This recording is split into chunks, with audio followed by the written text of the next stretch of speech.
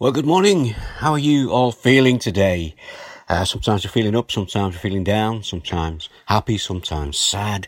Well, we've been looking at the Psalms of Ascensions, and when these Psalms were written, they were written by a person who felt a need to want to write them. And sometimes they were led by the fact that they were feeling down, sometimes led by the fact when they were feeling great. Let's see what the psalmist for our psalm today thinks and see how he feels and how he felt when he first wrote this song, this psalm. It's Psalm 126. Psalm 126. This is a song that's giving thanks to God, and he's thanking God for his restoration, not just his, but the restoration of his people.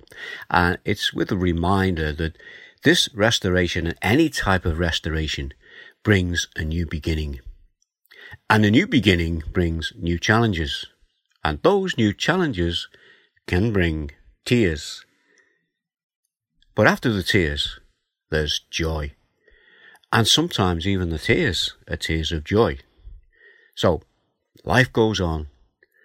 And as a Christian, whatever situation we find ourselves in, God's grace goes with us as we walk with Jesus. So, to the psalm for this morning, it starts off with these words: "When the Lord restored the fortunes of Zion, we were like those who dreamed."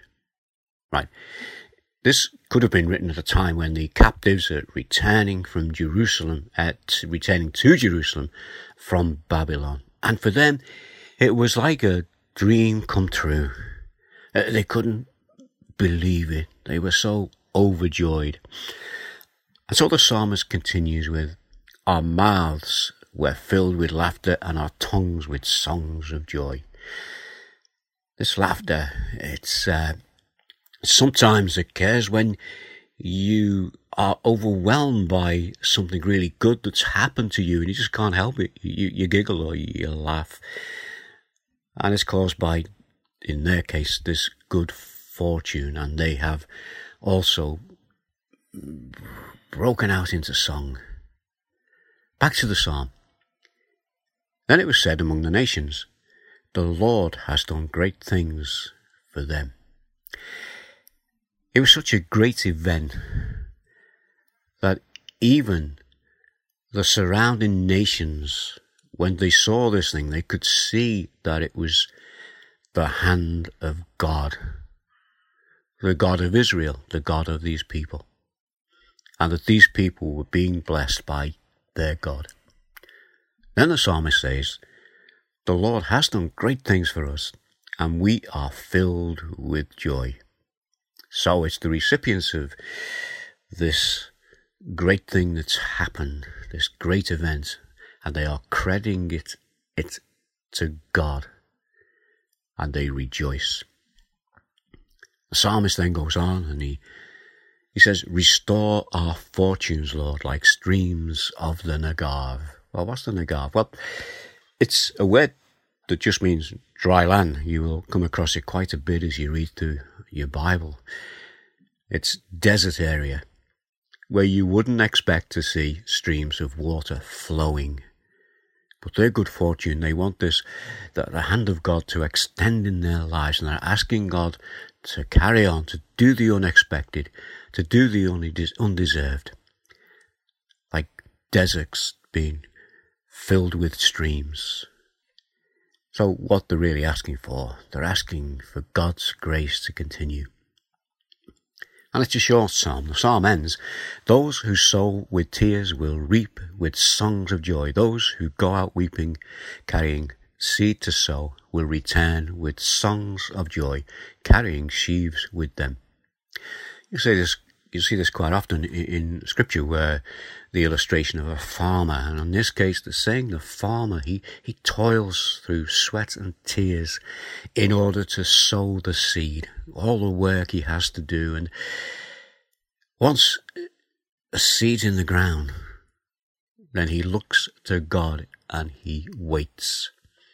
And those tears that he shed during the difficult time of sowing the seed will soon be replaced with the joy of the harvest that will come. What can we take from it today? Well, that day will come when we can all meet at church. We might not be able to shake hands or hug each other, and we might have to sit apart by the equivalent distance of maybe 2 supermarket trolleys, but we will be able to laugh and sing and to give thanks to God. And then any hurdles that we face in our new beginning, we will cross. We will surmount them by God's help, and hopefully bring in the sheaves. So you're probably ahead of me now, those of you who are into the hymns. A few hymns have probably come into your mind, but the one that came into my mind when I was doing this was bringing in the sheaves. The first few words of that: sowing in the morning, sowing seeds of kindness, sowing in the noontide and the dewy eve, waiting for the harvest and the time of reaping. We shall come rejoicing, bringing in the sheaves. Great words. In the meantime, as we consider these things and as we pray together, let's pray that the seed that's been sown each day as the word of the God goes out on social media, pray that the harvest will come. Pray that our attitude as Christians in the midst of this COVID-19 might be a witness to others, a witness of the trust that we have in Jesus. Pray for safety for those who will return to work today, maybe for the first time for 8 weeks, and pray that they will be protected from this coronavirus.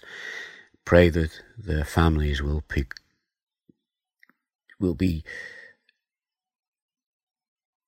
protected as they return from work, and pray for the worries that people will have about this, that you might draw close to them, particularly those that we know who will be returning back to work.